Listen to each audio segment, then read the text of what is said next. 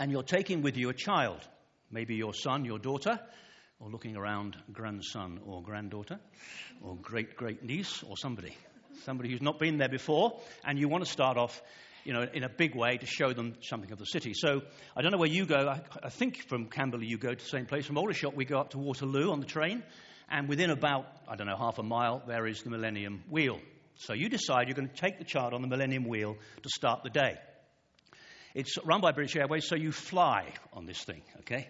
So you climb in the pod, and you take off, and the pod begins to move. I think it goes anti-clockwise, and you get up to about 3 o'clock on the clock face, and the child says to you, what's out there? What are all these buildings I can see? What do they do? What do they produce? What are they for? So you look down to your left, and you're on the south side of the river, of course. You look across to the north side of the river, you look slightly down to your left, and you point to the Houses of Parliament, Palace of Westminster. And you explain to the child something about politics, something about legislation, the law, that what goes on in Parliament is to create the atmospheres and so forth, the legislation that we all have to live under. And you explain democracy and so on. And the child, because they're your child or your granddaughter or your grandson, asks you some very intelligent, searching questions, and you respond and give them the answers, by which time the Millennium Wheel, the pod in which you're in, has reached the sort of apex of the wheel.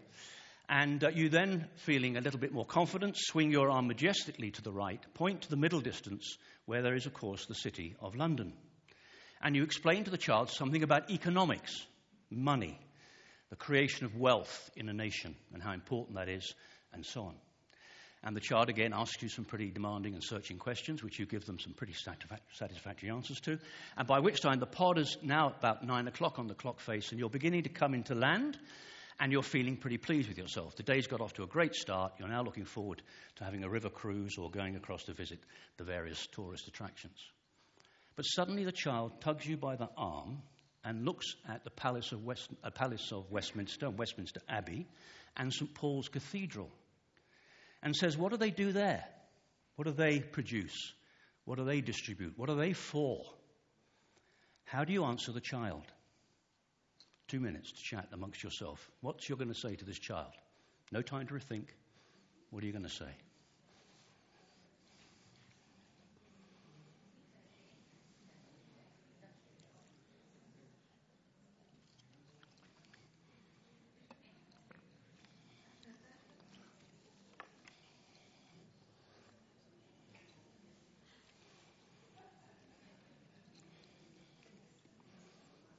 Colossians chapter 3, beginning at verse 11. Here there is no Gentile or Jew, circumcised or uncircumcised, barbarian, Scythian, slave or free, but Christ is all and is in all. Therefore, as God's chosen people, holy and dearly loved, clothe yourselves with compassion, kindness, humility, gentleness, and patience. Bear with each other and forgive one another if any of you has a grievance against someone. Forgive as the Lord forgave you. And over all these virtues, put on love, which binds them all together in perfect unity. Let the peace of Christ rule in your hearts, since as members of one body you were called to peace, and be thankful. Let the message of Christ dwell among you richly, as you teach and admonish one another with all wisdom, through psalms, hymns, and songs from the Spirit, singing to God with gratitude in your hearts. And whatever you do, whether in word or deed, do it all in the name of the Lord Jesus, giving thanks to God the Father through him. This is the word of the Lord. Thanks be to God. And thanks be to Penny. Thank you, Penny. Amongst those who visited Paul when he was in prison in Rome, under house arrest for a couple of years, was a chap called Epaphras. A convert to Christianity as a result of Paul's preaching in Ephesus, he had taken the gospel back to his hometown in Colossae and established a church there. Paul had never actually visited the church, but listening to Epaphras' report on how things were going, he was concerned. Hence his letter. Colossae is in the western part of today's Turkey. It's on the south bank of the river Meander, which is whose winding route gives us the phrase meandering river. It sat on the major trade route from Ephesus to the Euphrates, and there were hot springs in the surrounding mountains where people went to bathe in the hot, salty waters. And not surprisingly, in this very mixed, transient population, there were many different beliefs. Alongside the Jews, there were those who worshipped the various Roman and Greek gods and goddesses. Others worshipped the natural world or followed astrology, believing that the movement of the stars and the planets guided and influenced their lives. Still others were members of cults or worshipped angels and special spirits who they believed were acting as intermediaries to God. And then there were various Eastern and Gnostic religions which claimed to have special and secret insights and knowledge only available to a very select few.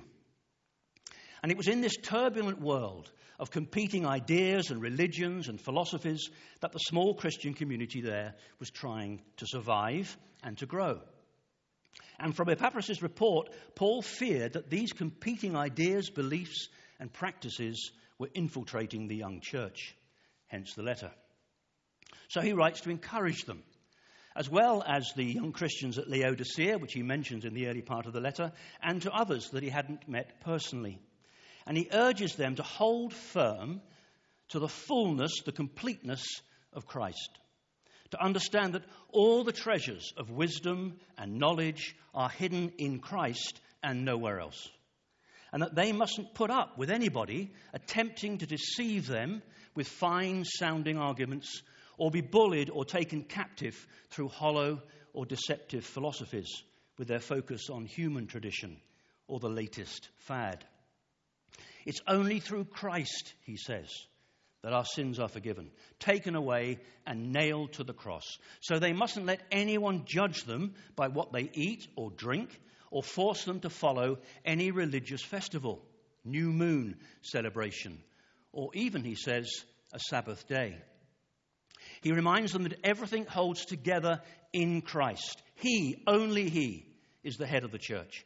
And it is only through his blood shed on the cross that all things on earth and in heaven are made to be at peace with God. That's the first part of the letter. So what must this mean for them, all this being so? It means, says Paul, that they need to be united in Christ. They are to live completely differently to those around them. Since you have been raised with Christ, Paul says, set your heart on things above, not on earthly things. Rid yourselves of anger and rage and malice and slander. Don't lie to each other. Don't see each other as Greek or Jew, circumcised or uncircumcised, barbarian, Scythian, slave or free. Such words mean nothing, because every one of you is defined by and included equally in Christ. As God's chosen people, he says, holy and deeply loved, they are to clothe themselves with compassion, kindness, humility, gentleness, patience, bearing with one another and forgiving whatever grievances they may have against one another, forgiving as the Lord forgave them. And Paul adds, over all these virtues, they should put on love, which will bind them all together in perfect unity. And make the most of every opportunity as they explain to others why they are living this way. Engage in conversations, he says, that are full of grace, seasoned with salt. In preparing for this sermon series of scriptures that speak to us or that we sort of sense are important at this particular time in our life at St. Paul's, I'd read through some of Paul's letters from beginning to end. It's not something that I often do, it has to be said, and I think it's something I should do more often. And it's only when you see the context of Paul and why he's writing and the way that he starts all his letters, most of the letters certainly, in talking about Christ and the importance of Christ, which leads him into then saying, and as a result of that, because of this, therefore, we should live like this. encourage one another, and so on. It's revolutionary stuff. We know that. Revolutionary for them and just as revolutionary for us too. And it's wildly at odds with the rest of society. The society around them and the society around us. But it is, of course, no more than Jesus himself taught. And I think it leads us, it points the way to answering the child's question. I don't know what your answers were. But consider this. Amongst other things, governments pass the laws, as I touched on, which we as citizens agree to abide by or suffer the consequences. The economy or the market is about society made up of us as private individuals who are free to choose to do what we like within the framework of those laws. To buy and sell as long as there is someone willing to sell to or buy from. That's the essence of it. And it's important to say there's nothing fundamentally wrong with any of that. Except when people then argue that any problem can be solved by one or other. Pass a law to stop people being nasty to each other. You can't legislate for morality. Throw money at this problem. Pay people to be nice to one another. They're wrong. They're wrong because governments can't pass legislation. Economies can't drive these words that Paul is speaking of. They're wrong because what those things leave out, what politics and economics leave out, are the words that provide identity and purpose in any society. Words like love and faithfulness and friendship and fidelity and integrity, along with a whole raft of other virtues that Paul talks about, like compassion and kindness and gentleness and forgiveness. I call these spiritual goods as opposed to political or economic goods. And none of these spiritual goods are very evident, it has to be said, in politics or economics. And they can't be accounted for in politics or economics. Take friendship, for example. If somebody helps me because there is a law to say that they need to do so or they must do so in certain circumstances, then they're not helping me as a friend. If somebody helps me because I'm paying them to do so, then they're not helping me as a friend. If you try analyzing friendship in terms of politics or the law or the market and wealth, it doesn't work. Friendship is about something else. We all know that instinctively. And all these other spiritual goods are too, because there is a key distinction between the state and the market on the one hand, and these spiritual goods on the other. You probably heard over the last couple of days that the SNP are going into a coalition. Well, actually, it's not a formal coalition, but it's an agreement with the Green Party in Scotland. And so they will obviously have less political power and freedom to operate than if they had a majority of their own, which they didn't secure in the last elections in Scotland. Now, I've got £1,000 in my pocket. I wasn't mugged getting here, so I've got my £1,000. Looking around the room, there's probably about 100 people here. So as you leave, I'm going to give you £9 each. How does that sound? What am I going to be left with when I've done that? About 100. About a tenth of what I started with.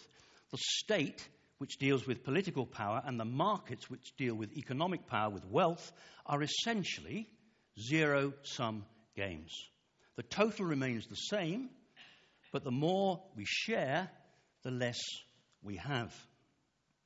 Now think of these spiritual goods: friendship, kindness, forgiveness, love. If I share these with other people, do I have more or do I have less?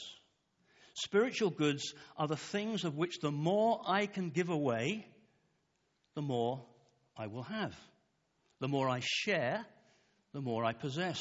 The magic of friendship and love and so on is that they only work when they're given away or shared. That's why they are a part of the salt and light of any society that Jesus talked about. And he and Paul knew that the world always focuses on just political and economic power at the expense of spiritual power. And they knew that any society that relies just on political and economic power will inevitably stumble and fall. And that those individuals who do the same are left stranded when events turn against them, when life goes pear-shaped. And Paul knows in writing this letter to this young church that if they don't understand this, then they too, the Christian community, will stumble and fall and probably break apart. The local church, as Bill Hybels proclaims, may be the hope of the world, and I happen to agree with him, but it will only be so if the spiritual goods are taught and lived. Only then will they thrive and influence the rest of society. That's the purpose of St. Paul's Cathedral and Westminster Abbey and every other cathedral and every church in the land, including us. That's at least, I think, part of the answer to the child's question. So where does all that take us? Like the bullying, hollow and deceptive philosophies of Paul's day, our increasingly non-Christian culture sets the agenda and the rules on how we are to behave. A so-called woke culture. What to eat, what to wear, what to say and think. And any infraction is treated as heresy. Sinners must be called out, cancelled and airbrushed from history. A slip of the tongue could once be apologized for and be forgiven and forgotten. Now it is stamped on foreheads in letters of fire, with the outrage going straight onto social media, never to be forgiven. Having been selected back in March this year, you may have heard about this, to become the editor-in-chief of Teen Vogue. I have to be honest and say it's a magazine that I don't contribute to or read much. But anyway, this lady called Alexi Jo McCammond, 27 years old, was appointed to become the editor-in-chief. She's a political journalist, an NBC contributor, and a reporter for a political website called Axios. Having been appointed, she had to resign just 2 weeks later after staff members publicly condemned tweets that she had posted a decade ago in 2011. Tweets that she had apologized for and deleted in 2019. When it was revealed, she apologized again and issued statement after statement, all to no avail. A guy called Stan Duncan, the so-called chief people officer, announced to the world that after speaking with Alexi this morning, we agreed that it was best to part ways so as not to overshadow the important work happening at Team Vogue. No compassion, no kindness, no forgiveness. All that mattered was the economic health of the magazine. Caroline Flack, who I'm sure many of you will have heard of, the ex-Love Island and X Factor host. Again, I have to be honest, not something I ever watched, but nonetheless heard about. Caroline was a modern-day celebrity.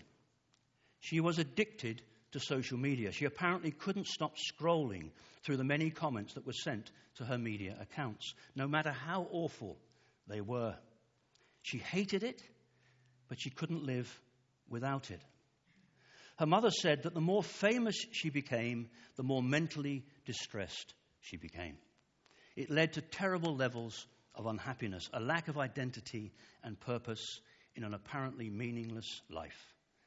And in the end, she committed suicide.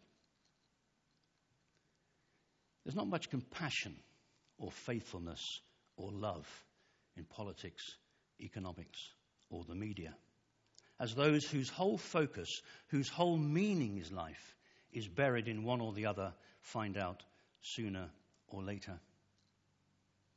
But Jesus Christ changes lives. Changes the lives of angry people who go around waiting to be offended or digging up past misdemeanors. Changes the lives of those who are afraid to say anything, much because of fear of being cancelled out. Changes the lives of those who are searching for hope, for healing and belonging. Now, we have to be honest in acknowledging that the Christian church as a whole all too often fails to live up to the demands of Christ or the teaching of Paul. There are far too many examples of that to dwell on here. You all have experienced, if not certainly heard of many of them. I often say, and you may have heard me say it here, that the British Army is a deeply flawed organisation because it's made up of people like me. And so is the church. And so is any human organisation. That's the truth of it. We're no different.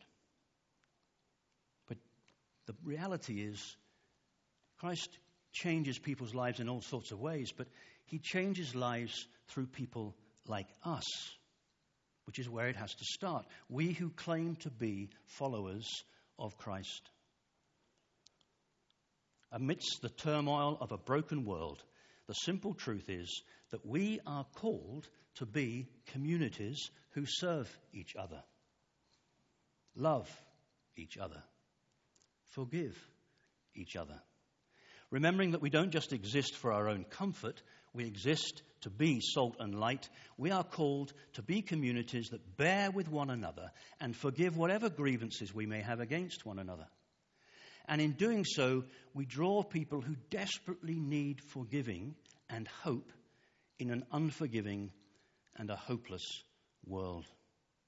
Witnessing to the truth of the gospel that Jesus came to save the lost and repair the broken. We prove that friendship, compassion, kindness, forgiveness, love mean so much more than anything else in life, and much more than politics or economics. It has to start with us and our families and our friends and our communities and the places we work. But it isn't easy. And I know that from my own experiences in family life and work life and so on. We know it's not easy. But my experience of St. Paul's over the past, the best part for us, for Christine and I, of 40 years now, has been that we are a church that has always taken its faith, taken the gospel seriously. What we believe here has never changed in all that time. We have never been just consumers of the gospel. It's never been about a couple of hours on a Sunday, but about living out the gospel during the other 166 hours of the week. So whilst the last 18 months or so has obviously been a challenge in many different ways, I am actually very confident that we will emerge stronger in the weeks and the months ahead.